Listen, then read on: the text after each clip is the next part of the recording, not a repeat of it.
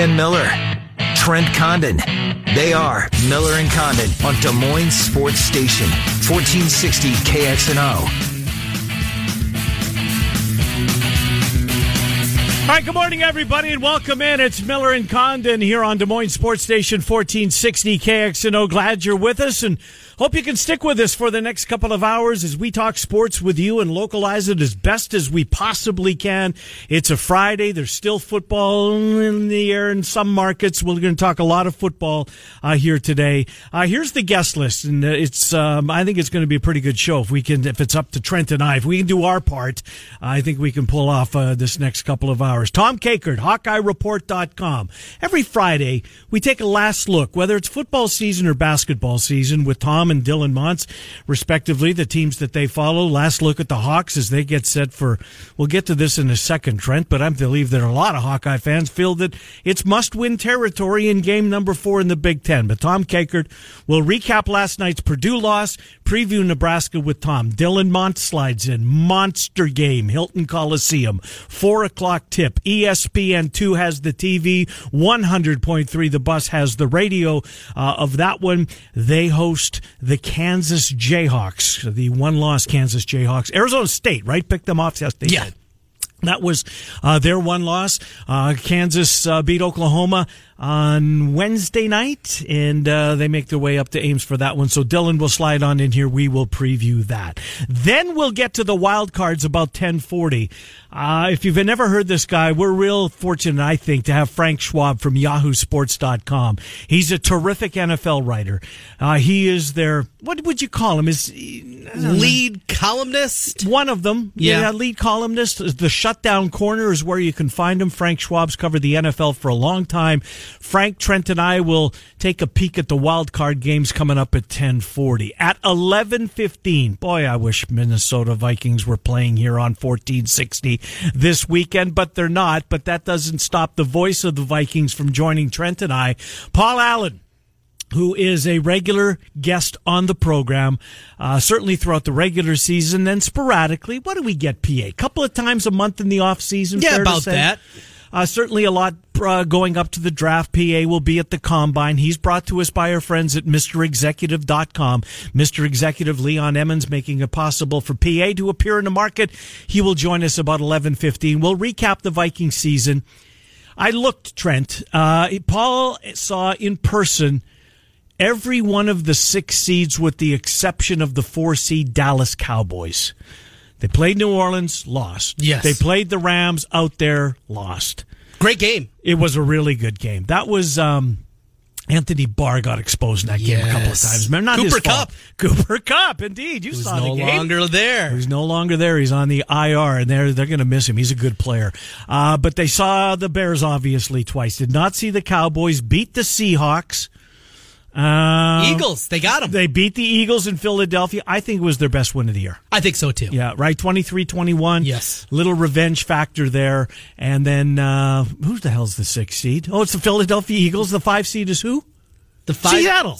Yeah, you had them. You had them. I did have them. You're second guessing yourself. I am. Well, you know what it is? It's that old age thing. It's 60, right? I'm gonna fall on that a couple of times, just to let you know. Okay. I'm gonna blame that a few times. So that's Paul Allen. Nick Athen will be here. We want to slide Nick in here for the main reason the Chiefs moved the needle here in Central Iowa. And what does Nick think? Who will he be rooting for as a Chiefs fan? You can follow him on Twitter at Chiefs Insider. You can read him at ChiefsBlitz.com. Who does Nick think the best matchup would be for the number 1 seed Kansas City Chiefs? And then one of my favorite segments from when I was here in the past is going to be brought back starting today, and that's the Claxons Barbecue giveaway. It's incredibly popular, Trent. The phones will ring off the hook. We take 4 callers, and this is right now. This is like 11:45. Yep. We'll take 4 callers. We'll give you an opportunity now. I'm going to let you know the games that you're going to use in order to award the prizes, and there are 2 prizes given out every single week. The winner will get a $35 gift certificate to Claxons. The runner-up will get $25 gift certificate for Claxons. We'll use the 4 wild card games. The point spread will be involved, so take a look at the point spreads. We'll ask you to pick the game against the spread, and then the tiebreaker is always the closest without going over. And I think what we'll do, Trent, is we will use total points that the Hawkeyes, not the Hawkeyes and the Huskers. All right. The Hawkeyes will score how many points? The Cyclones will score how many points? So Iowa State's got Kansas. They do. Iowa's got Nebraska. Both at home. Right. Both teams. One a must-win game. Will be underdogs? Yes. Yeah, they don't post the basketball numbers until the day before, I don't think. So you might see the Iowa State number right now or later on this morning. Probably later this morning. You won't see the Nebraska-Iowa game. That'll be a tight number, I would think. Now, Ken Pomeroy normally is very close, his numbers to what the spread turns out to be. What would he have? Iowa, a 2-point home dog to Nebraska. Okay. And for Iowa State... They're getting how many? They are favored by a point at Ken Pom. Whoa. Well, we'll see if his numbers are accurate when they post them on the board. Here's the difference. Ken Pom doesn't take action on them. That's right. In Vegas, they put that number up on the board and have at it, folks. So we'll do that at about 11:45 this morning. Again, the tiebreaker, closest without going over. Iowa and Iowa State, not their opponents, just them, will combine to score how many points this weekend. All right, Trent, let's get the bad out of the way, and that was certainly what was on display last night at Mackey Arena. I thought Purdue would win the basketball game. I did not think I would get embarrassed, and that's kind of how the game turned out. I know you were very critical, and you always are. This is one of those hills that you will die on, and that's the fact that McCaffrey fouls out his own guys is how you describe it, and I think that's pretty accurate. Tyler Cook gets a couple of fouls. Off to the bench he goes. He didn't incur another foul, I don't think, in the game. Right? I don't think he fouled in the second half. Nope, but did you get him for 38 minutes? No. You got him for 33 because he was on the bench at the end of the first half. And could you have used him? Yes. Instead of playing Riley Till. And Riley Till has been a surprise. Riley Till, guy can play. Yeah, but Tyler Cook's better. Yeah. But he's not a center. He's not a center. Excellent point. He's not a center against Harms. Right. More important. He was coming off the bench, and you know what? I want to say this right off the bat because, and I think you were in the same boat as I was yesterday, that we weren't real high on this Purdue team. Nope. You know what we saw early in the year when you might have come across them watching a little basketball. You were kind of thinking, you know what? If you can shut down Edwards, which is easier said than done, and you know we both said, look, if Iowa can hold Edwards to 20 points or there, they got a chance. Got a chance. They held them at 21. They got beat by 16. And it wasn't that close. It wasn't that close. Absolutely wasn't that close. So I think one play, Trent, as I think back on the game last night, for me, kind of summarizes the whole game. That's the end of the first half. You know, with Carson Edwards taking the ball the length of the floor. How much time was left when he got the ball? 5 seconds, 4 seconds, 6 seconds, somewhere around there. He went through three Hawkeyes, and laid the ball in the basket. Where's the swag on this team? Where's Cordell? I know Cordell Pemsel's out. I get that. But where's somebody to take that style of play? They missed Luka Garza last night in a big way because I think he's the guy you want leading him off this team off the bus. If it's not Pemsel, it's Garza. Where's the Adam Woodbury nastiness? Not necessarily poking guys in the eyes, but where's the guy that's going to, be a little chippy out there? They don't have that guy. The only guy that currently is available on the roster is Connor McCaffrey. Well, McCaffrey, because McCaffrey and Jacobson, they kind of started. Well, McCaffrey started that set too, and and good for him. It was great. I loved every second of it. I loved Jacobson's that part of it, and I love McCaffrey's and Pemsel. But when you look at kind of the name guys that are available again right now, Tyler Cook's not that guy. I mean, he's made improvements this year. There's no doubt. He is much better as a facilitator. He had a good game yesterday. He's a good basketball player. He has improved as a basketball player, but he's not demonstrative. He's not a guy that you feel like he's going to grab a guy and either, give him a noogie or take him the other way and pat him on the back and get him going. He's not that guy. Jordan Bohannon? No. Isaiah Moss? No. It's Garza, and Garza didn't play last night. It's Pemsel, and Pemsel's not going to play anymore this year. That's what's lacking on this basketball team. I truly believe that. Wieskamp got his shots, made a couple of nice ones, the two from that exact same spot, those two back-to-back threes. And then, I think he made one more shot after that, maybe one. The bench gave them nothing. UNI scored as many points. I mean, UNI personally, as McCaffrey and Maisha Daly yesterday, gave them absolutely nothing. The bench for Purdue was, I think, his biggest story. Boudreaux was good, losing his hair. He's going to take a beating on the road, boy. When he goes on the road, there are student sections that are going to have... I remember the Greg Bruner. That's one of the things that made me such a Greg Bruner fan that I was. Hey, I loved he was a will guy, not a skill guy. Give me will guys any day of the week. But the abuse that he took from student sections who would be sitting right under the basket, with the fact that he looked a little older than he was, right? Yes. He was struggling with that hairline, and Boudreaux's the same way. He seemed to enjoy it, though, too. Bruner loved every minute of it. I'm convinced of that. Yes. I'm convinced of that. But I don't know, Trent. This team now faces a Nebraska team that was favored in Maryland on Wednesday night. I get my nights mixed up. I know. This was such a stupid week, right? The holiday week. It screwed everything up. Yes. But Nebraska's a hungry team that's coming off a loss on the road. They're a ranked basketball team. They probably won't be when the rankings come out. They certainly won't be if Iowa picks them off. Right. But is this crazy to think that Game 4 is must-win territory for this Hawkeye team? I don't think there's any doubt that it is. When you look at what is still to come in the Big Ten, and the Big Ten is very good this year. It's not like last year's Big Ten, which was dreadful. It was 4 teams and that was it. And Nebraska went 13-5 last year to make the NCAA tournament. Right. That's not going to be the case this year. It won't be the case because there's 20 as opposed to 18 games. But more importantly, the Big Ten's a lot better. But you look forward for Iowa. At the end of the year, they'll see that Nebraska team. They'll see Wisconsin, both on the road. That's the last 2 games of the regular season? Last 2. It's March 7th against the Badgers, March 10th against the Cornhuskers on the road. So how are you going to get to even 9-11? If Iowa gets to 9-11, they go to the Big Ten tournament with a realistic shot. Win your opening game, probably against a bottom team. If you're the 9 seed, beat the 8, whatever it is. And then if you pull an upset in the quarterfinals, you're locked in. You lose, you're sitting on the bubble. But even to get to 9 wins now, sitting at 0-3, it's asking a lot. 9-11 is what we're talking about. Find 9. Find 9 realistic wins on the schedule for Iowa. Yeah, and you want to find 10 to at least be able to, to sleep at night. I don't know if you can, Trent. They're up against it. They really seem like they're up against it. And again, you're not getting an Illinois or a Penn State or a Rutgers or a team or a Northwestern who's struggling mightily this year. You're getting Nebraska, who's got some guys. They do. Roby can play. Palmer can play. They've got some guys on. Watson can play. He's been there forever. They've got some players. Copeland. He had a bad night the other. Was it against Maryland? He had a disappointing. But he's better than he looked against Maryland. Boy, I love those 5:30 tips. By the way, that was right in my wheelhouse the other night. Anyways, it's just a huge game for the Hawks if they fall to 0-4.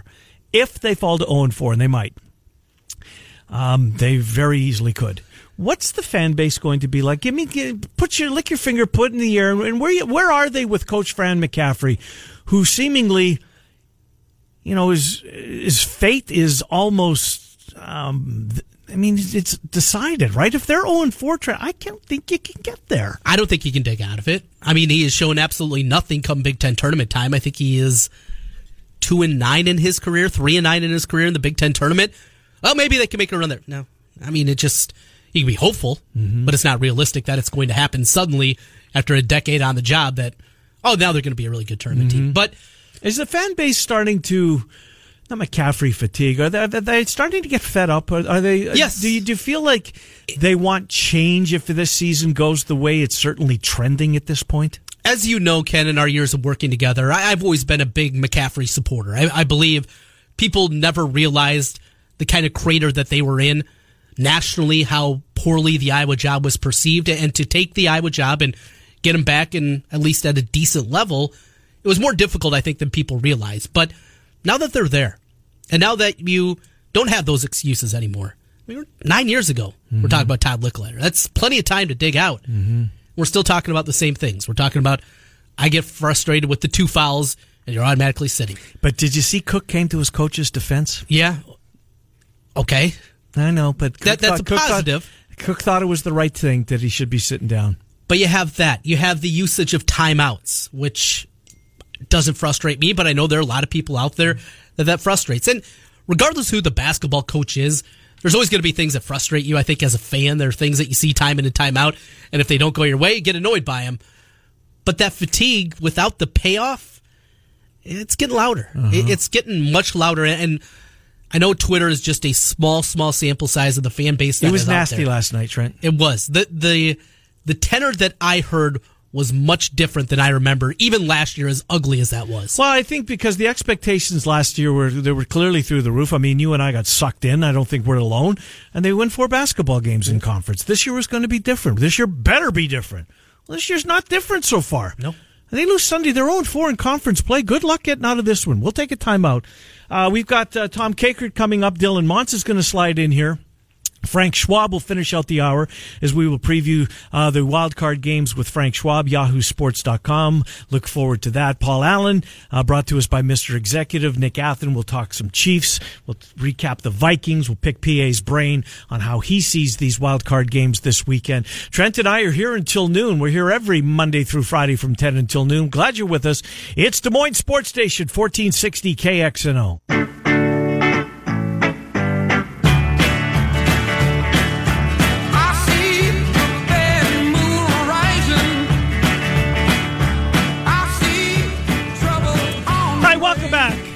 In Condon on Des Moines Sports Station 1460 KXNO. Dylan Montz on Iowa State, Kansas.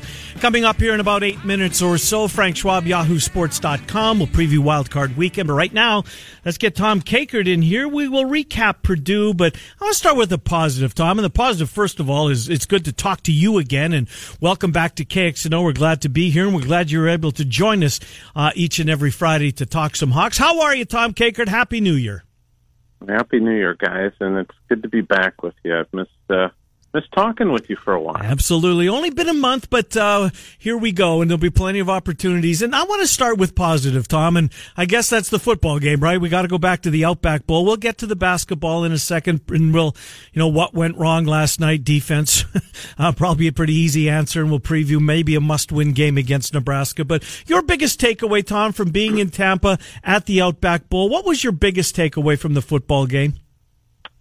From the game itself, it was just, I think a couple of things. One, Iowa just made the plays when they need to make them, and that's a sign of a good team. I thought the defense played terrific, forced turnovers, and Mississippi State, they were talking a lot of trash during the week and just kind of bowing their chest out a little bit, and some of that showed up on the field with some of the kind of what I thought were silly mistakes that they made that proved to be costly to them in the game. Tom, as you look, I know a lot of people are trying to equate this upcoming team to what happened back in 2008. Went to the Outback Bowl, beat South Carolina. A lot of close losses that season.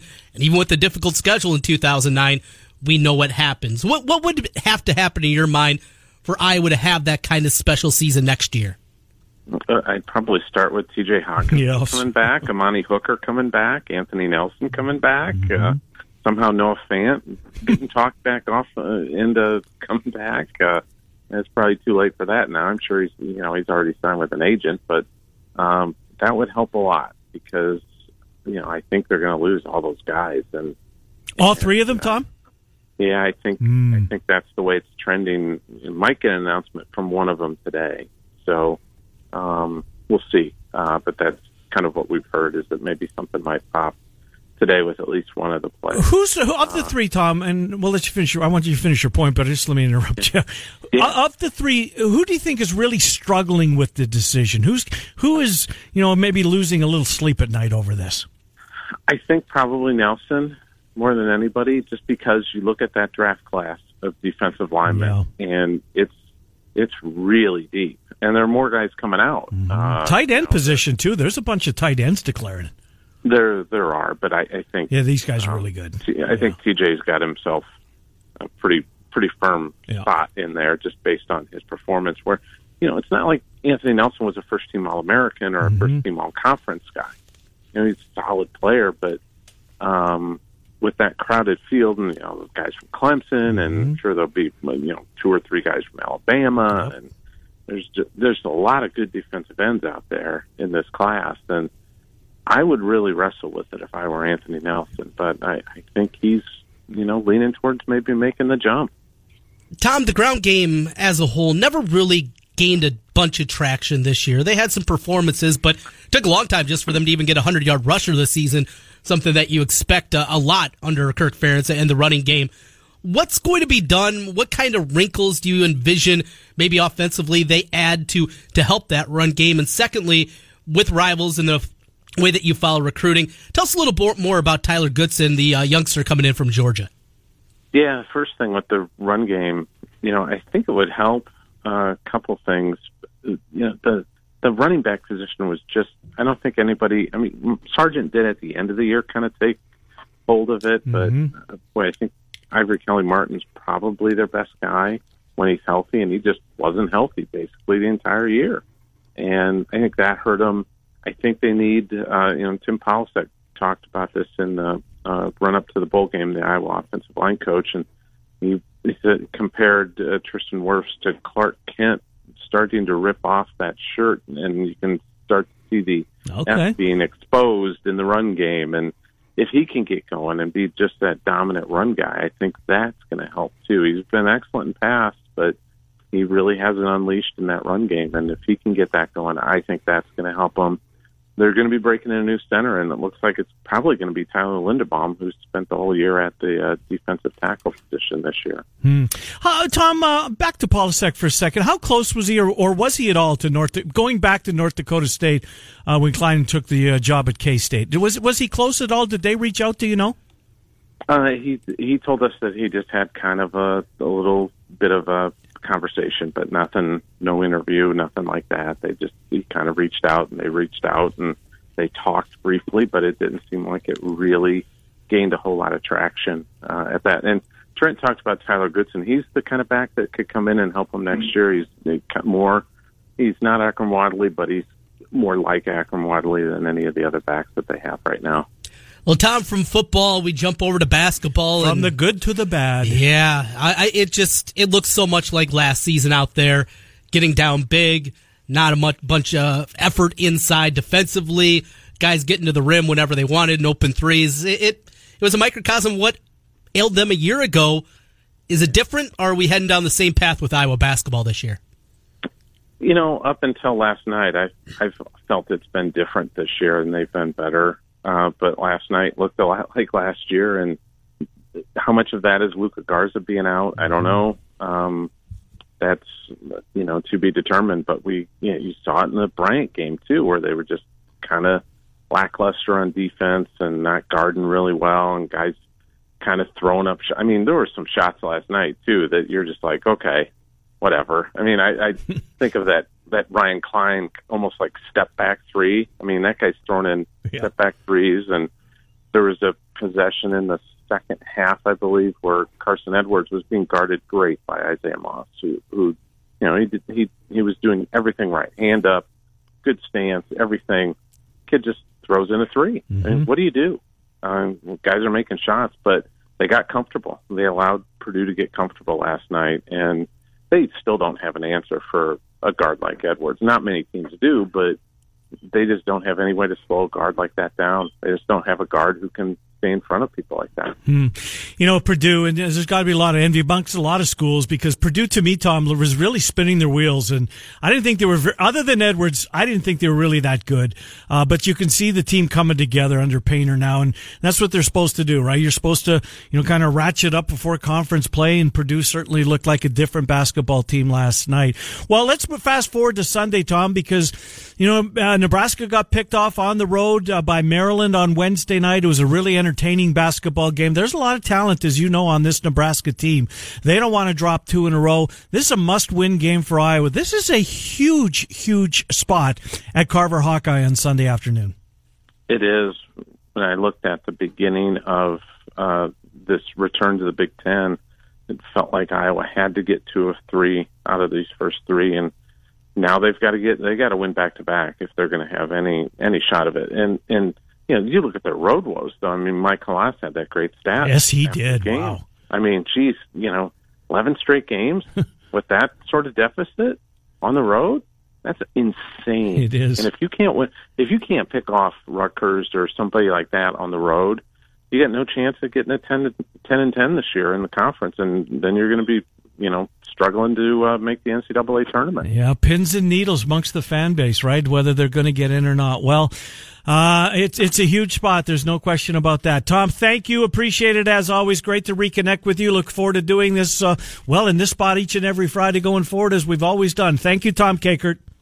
Absolutely. Thanks for having me on, guys. Yeah, good to talk to you. Tom Kakert, HawkeyeReport.com. Last look at the Hawkeyes. How about a last look at the Cyclones, shall we? Dylan Mons from the Ames Tribune. Kansas pays a visit. Iowa State coming off a road win over Oklahoma State. I don't care if Oklahoma State's the worst team. They beat them on the road, and they're better for that. But here comes Kansas. Dylan joins us. Dylan, Trent, and Ken. Happy Friday, Dylan Mons. How are you?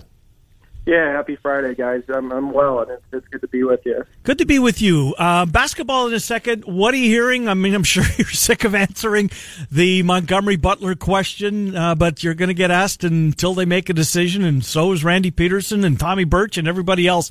Chris Williams, all the Fanatic folks that follow Iowa State athletics. Have you heard anything?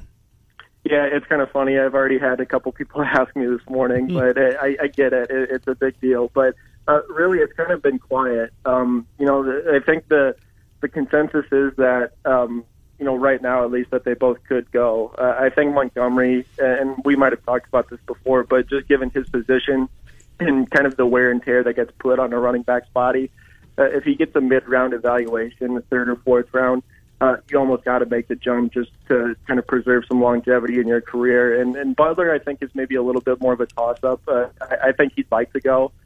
He does have his degree in hand, which is kind of an interesting little factor in all of this. But, right now I'd probably lean toward both of them going, but it's really kind of been quiet on that front. And, like I said the other day, it should be within the next week or so, but, really haven't heard much chatter or buzz from anybody in their camps. Will you hear, Dylan, sorry to interrupt you, Trent, will you hear guys that maybe put their name in just to get an evaluation? I mean, do we hear, and I'll throw out the name Ray Lima. I don't know if he is or if he isn't, but if Ray Lima goes to that board and says, well, where do you think I would be? Will we know that information? Do you know that, Dylan? Yeah, actually, Matt Campbell was asked about that on signing day, I believe, what other guys were maybe going to kind of put their name in to get feedback, and he says they really try to do that with everybody that it makes sense with. I think he kind of he's playing his cards close to the vest at that time, just to not probably play up too much of who else could be jumping, because then that's kind of what everybody would be talking about. Oh, it's going to be Butler, Montgomery, Lima, Marcel Spears, just to throw out another name. He didn't want to get too many names kind of thrown out there to kind of take away from the team at that point. But I'd say next time, I'm hoping to have a chance to meet with Matt Campbell here when they get back. All the coaches are gone right now with family and stuff. I'm hoping to get a chance to meet with them at some point when he gets back, and hopefully have a little bit more of an idea of what guys they're kind of looking at to get that evaluation, because it is important. Like for Hakeem Butler last year, he got feedback and they told him to come back to school and here are the things you need to work on. It can work for other guys too. So it will be interesting to hear names, but I don't have any right now. Dylan, we know Brock Purdy is the guy going forward. What does that mean for Real Mitchell? A guy that has some fun characteristics to his game, can do some different things. That's something they develop a package for. Is he slotted to become a slot wide receiver? What do you think the future is at Real Mitchell at Iowa State? Yeah, I think for Iowa State, you can never really have too many quarterbacks. I think as we've learned over the last decade or so, you want to have kind of that the chamber loaded, so to speak. But I think with him, you kind of saw a little bit of a glimpse in the Alamo Bowl of maybe how they can use him. He was out there in some speed packages. Really, he was essentially a decoy in those couple plays that he was in there, and that's not to say he always will be, because I think he'll get the ball and they'll be able to utilize some of his speed and his ability to hit the edge and really kind of turn it upfield. But I think there are some interesting wrinkles in there, especially if you lose a guy like David Montgomery, if Hakeem Butler does decide to leave. you're going to need playmakers out on the field, and I think that's what they like about Real Mitchell. He's a guy that can go out and really kind of make something happen. So Brock Purdy will be the guy, but that's not to say you won't be Real Mitchell. I think there will be a number of instances in that Blaze package is what they call it, that he'll be out there and be a contributor. Well, the Kansas Jayhawks are coming to town, and they'll be at Hilton Coliseum. I think it's a 4 o'clock tip. It is. ESPN2 has the game, 100.3 has the radio call in case you can't be in front of your TV. Dylan, I watched a lot of Oklahoma, Kansas the other night, flipping back and forth during commercials with Oklahoma State and Iowa State. They were playing at the same time. I'd seen Kansas and Michigan State lift the lid on college basketball earlier in November. I'm still kind of on the fence about this Jayhawks team. They're certainly talented. I'm not sure, if Bill Self, if you got him in a quiet moment and asked if this point is, where this team ranks up against some of his other teams. They certainly got some guys. Lawson, the transfer from Memphis, is terrific. Azubuike's back in the lineup. Vic's been there forever. They got some young guards, as they always do. Where are you on this Kansas team? Yeah, kind of the same boat. Obviously, they're talented, but they really don't have a guy like a Devontae Graham from years past where you can just kind of know what their foundation is necessarily. And I think for Iowa State, the timing of getting them, especially at home, I think is what you would want. You want to get them maybe early where you can, as they're trying to figure stuff out, you can maybe kind of, rattle their cage a little bit, because Iowa State, now that they have their full roster back, I think that kind of makes them a little bit more intriguing. You saw Lindell Wigginton against Oklahoma State and his shot-making ability, how much that changes what they can do offensively, because I think that's kind of what they had been lacking early in the year. Certainly Mario Shayok is kind of he was that guy early and came in to conference play, I think, is the leading scorer among Big 12 players. But Lindell Wigginton is just a different dynamic. So I think if you're going to get Kansas, it's better to do it now while they're trying to figure stuff out, and you're kind of maybe at your at least numbers wise your full roster. I saw one tent went up at some point yesterday. Not all the students going to be there, though, right? Or maybe this gets them, in the area back in onto campus a little bit earlier. It's sad that Kansas is, this part of the schedule when students aren't back, but maybe they will be, Dylan. Who knows? Yeah, I know some are going to be coming back early, but usually this first game back before break, it's a game like Texas or Texas Tech, where it's not to say that those aren't important. Obviously, in the Big 12 they're important, but it's usually not the biggest game. Right. So it's a little bit different of a dynamic, but I know there are students that are starting to come back a little bit, and you can snatch up tickets there. But like you mentioned, I know there's at least 110 and probably a few more by now. We'll recap it on Monday with you, Dylan. Have a nice weekend. Thank you. Yeah, thanks, guys. You too. Yeah, good to talk to you. Dylan Montz, Ames Tribune, AmesTrib.com. Read Dylan Montz, Travis Hines, the whole crew over there, AmesTrib.com. Frank Schwab coming up. You ready to talk some wild card weekend, TC? All Bears-Eagles, right? Now, let me ask you this. Yes. Both of you're Hawkeye basketball junkie. Yes. You're Bears junkie. More Iowa basketball, but yes. Yeah, but Bears are your team. Yes. They're both on at the same time. Yeah. What kind of give us 2 TV setup. 2 TV setup, okay. Yes. What are you doing there as far as Condon fandom? 2-0, Splitsville, 0-2. Where are you right now? Probably 0-2. No, I knew you were going to say my that. pessimistic nature. You really are. We'll talk to Frank Schwab next. YahooSports.com. He's one of their NFL guys. We're glad to have him. We'll go around the wild card weekend, maybe some coaching stuff. In the 11 o'clock hour, the voice of the Vikings, Paul Allen, is going to be here. Sadly, the Vikings won't be here on Saturday or Sunday. Their season is over. We'll recap it with PA. We will talk to Nick Athen, Chiefs Insider on Twitter, ChiefsBlitz.com to read Nick. We'll talk to him and get his thoughts on who the Chiefs would rather see as they get set to host next week. Trent and I are here with you every Monday through Friday from noon until 2. We're glad you're with us. It's Des Moines Sports Station, 1460 KXNO.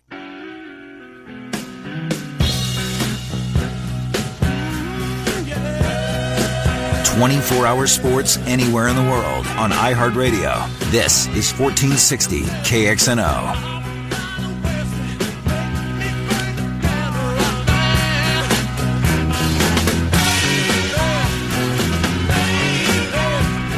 Welcome back. It's Miller and Condon. Now I feel I'm officially all the way back, Trent. Thank you for playing Tumbling Dice by the Rolling Stones. It's my favorite song. Of course. Yeah, I appreciate that. Let's get Frank Schwab in here, shall we? We're going to go around the wild cards in just a second. YahooSports.com is where you can read Frank, and I highly recommend that you do. Frank, Trent, and Ken, thanks for coming on. Happy New Year, Frank Schwab. How are you?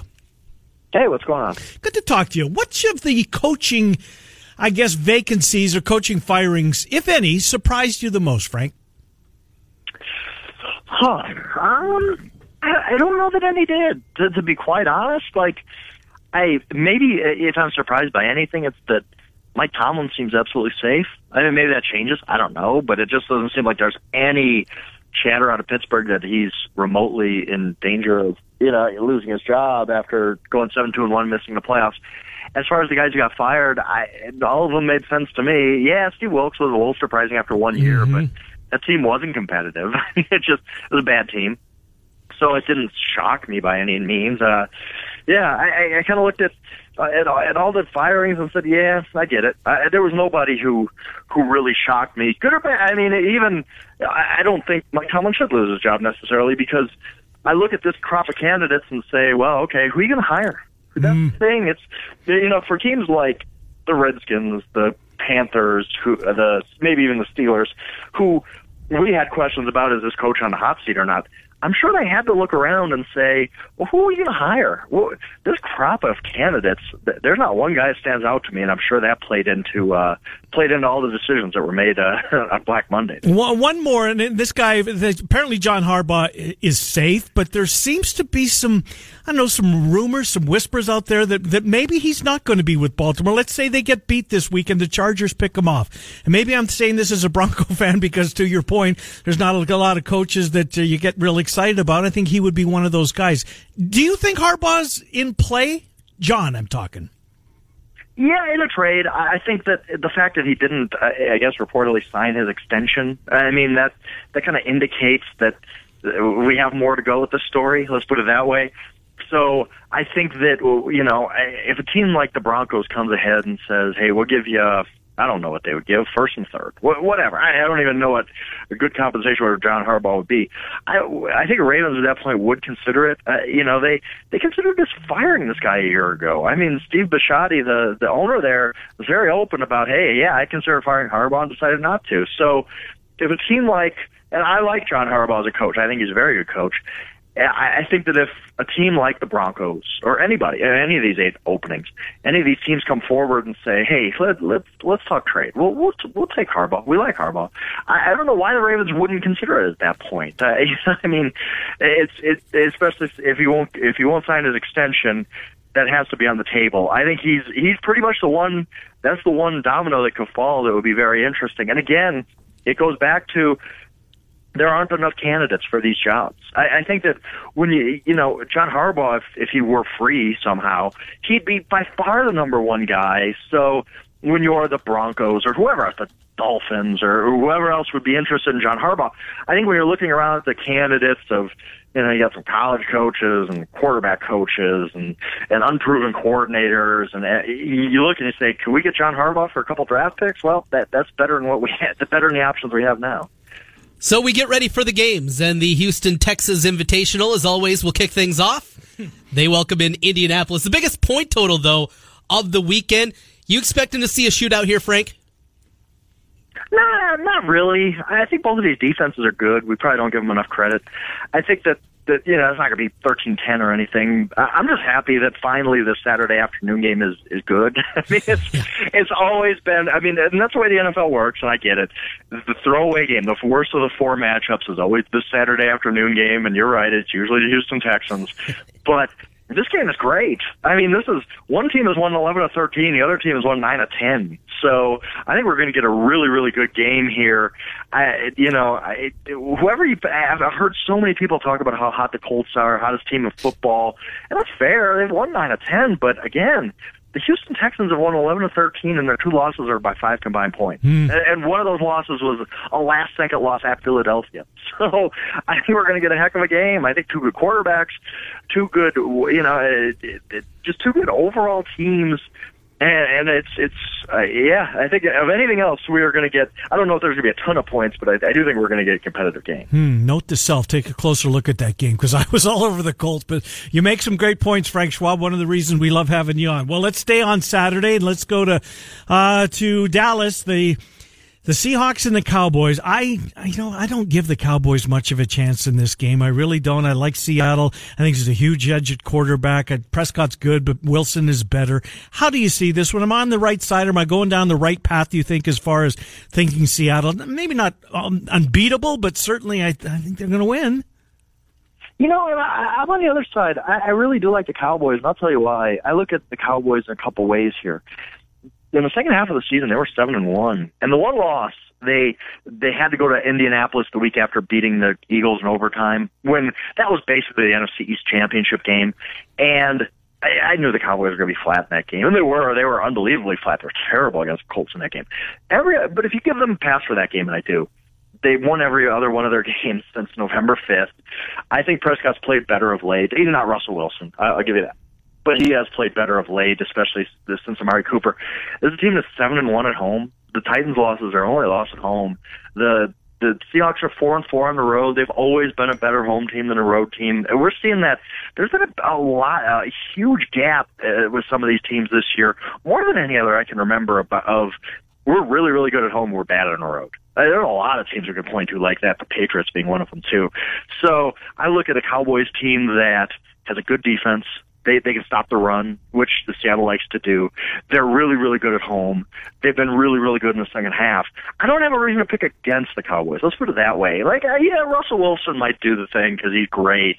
I'm not saying the Cowboys are going to beat them 38-zip or anything, but when I'm picking between these two teams, I'm going to take the team that's 7-1 in the second half and 7-1 at home. I just have no reason to pick against them. I think they're legit. Well, save the Bears for Trent because he's a huge Bears fan. So on we go to Sunday, and we saw in Week 16 Baltimore travel across the country to L.A. to take on the Chargers. By the way, I was in Los Angeles, and everybody said that the locals were saying that this was the best Chargers crowd of the year. The Ravens fan or the visiting team struggled to get tickets, which had not been the case, as you well know. Chargers fans showed up in Week 16, didn't help. Baltimore now hosts the Chargers. Is there an edge here that they've seen? I mean, the Chargers defense has seen Lamar Jackson. They know what he's capable of doing. How do you see this one, Frank? I think there's a good point to be made there that, the Ravens definitely have benefited from the element of surprise. There's no other offense like the Ravens. There's just none. There's when you face the Ravens for the first time, on Monday you come in and you basically say, we need to basically have a new scheme this week. We're not used to seeing a team like this. Mm-hmm. It's unlike in 8 starts, Lamar Jackson broke the record for quarterback carries in a season.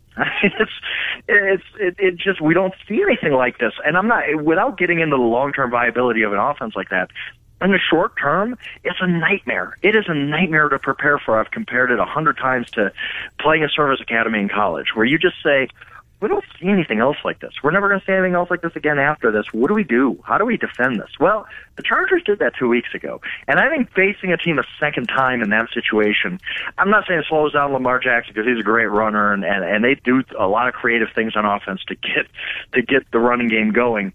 But just knowing, okay, we don't have to really build a new scheme this week. We already know what we want to do. Here are the adjustments we're going to make. And I think they didn't do bad against Lamar Jackson in the first meeting.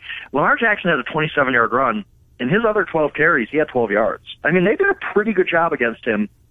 So I do think that matters. But, here's the thing. This speaks to how deep this playoff field is. I've never seen a deep 1-12 like this, where you can make an argument for all 12 teams. I think the Chargers are the most talented team in the AFC, and if they could go to a Super Bowl. I don't know that they win this weekend. I mean, they're playing a 10 a.m. Pacific time game, 3 time zones away, against a defense that held them to 10 points and 198 yards 2 weeks ago. I can make an argument for either side here. I think it's a great game. It's really fascinating. The Lamar Jackson angle really is. It makes it an interesting game. But I think whoever wins this game has a really good shot to go to the Super Bowl. I really do. I think that the AFC is wide open, and I can make an argument that the Chargers are the most talented team and the Ravens are the most difficult to prepare for. It's rare to get a game like that in Wild Card Weekend. Anybody but the Patriots. Sorry, Trent. Go ahead. Well, I'm certainly hoping for the Bears. As a Bears fan, what should concern me most? Is it the magic of Nick Foles? Is it just the defensive front of the Eagles? As a Bears fan, where should the concern lie? I think the only concern would be the inconsistent offense. The offense, when it's good, is very good. But it has its days where you say, ooh, this is maybe not that great. It's Mitch Trubisky's first playoff start, obviously, so that adds to that. I do think the Bears roll here. Maybe not roll, but I think they win fairly comfortably just because their defense is so good. Their defense is just fantastic. And yeah, Nick Foles is on a nice run, and he can do that. He can get really white hot and play lights out for a while. So who knows what's going to happen? But I look at that Bears defense and I say, how many points are the Eagles really going to score? Who's going to score for the Eagles in this game? Alshon Jeffrey. I mean, Nelson Aguilar. They're so good against the pass. They're just good. They're a good, sound, solid defense all the way around. And I can't envision how the Eagles, who were 6-7 3 weeks ago, how they're going to score more than 21 points. I mean, I think they're probably going to be closer to 10-14 range. That means Mitch Trubisky in that offense doesn't have to do much. And then if the Bears do win, that just sets up. Bears-Rams is going to be one of the games of the playoffs. I mean, I'd be looking forward to that one. So I think the Bears, of all the 4 games this week, the Bears are probably the safest bet. Well, your headline in your piece this morning at yahoosports.com, could this be the best wild card weekend ever? Boy, I hope it is. Great stuff as always, Frank. Thank you for what you do for us. We'll talk to you down the road. No doubt, guys. I appreciate it. Yeah, good to talk to you, Frank Schwab. yahoosports.com, wild card weekend. Hour number 2. Oh, we've got barbecue to give away at about 11:45. Thank you to Claxons. Paul Allen's going to be here. So's Nick Athen. Come on back. It's Miller and Condon, 1460 KXNO.